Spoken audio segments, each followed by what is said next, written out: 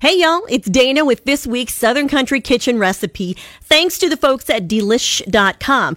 I decided to do one that is going to be for Taco Tuesday, or tacos any day, but minus the shells. It's a cheesy taco skillet. It serves for 5 minutes of prep, 20 minutes total. This is a great busy weeknight menu. All right, so you're going to start off. Your ingredients are 1 tablespoon of vegetable oil, 1 red bell pepper chopped, 1/4 cup sliced green onions, plus more for garnish, 2 cloves of garlic minced, 1 tablespoon chili powder, 1 tablespoon ground cumin, and 1 pound of ground beef. Or is it cumin? I think it's cumin. I'll correct myself here. Some kosher salt, 1 15-ounce can of diced tomatoes, 1 cup black beans, 1 tablespoon hot sauce, 1 cup shredded Monterey Jack, and 1 cup shredded cheddar.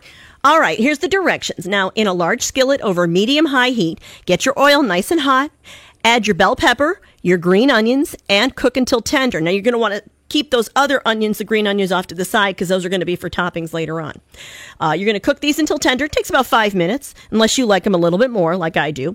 Then you're going to add your garlic and cook until fragrant. I love that word, fragrant. About 1 minute. Add your chili powder and cumin and stir until combined. Then you can season with the salt. Add your ground beef and cook until it's no longer pink, about 5 minutes more. And then add diced tomatoes and black beans and stir until combined. Stir in the hot sauce, the Monterey Jack, and the cheddar. Cover with a lid and let it melt. Yummy. 2 minutes. And then garnish with the green onions and serve. Ba-boom, there you go. 20 minutes total to get your dinner on the table, and you can have it on Taco Tuesday or Wow Wow Wednesday or whatever. But thanks for checking out the Southern Country Kitchen podcast at WZZK.com.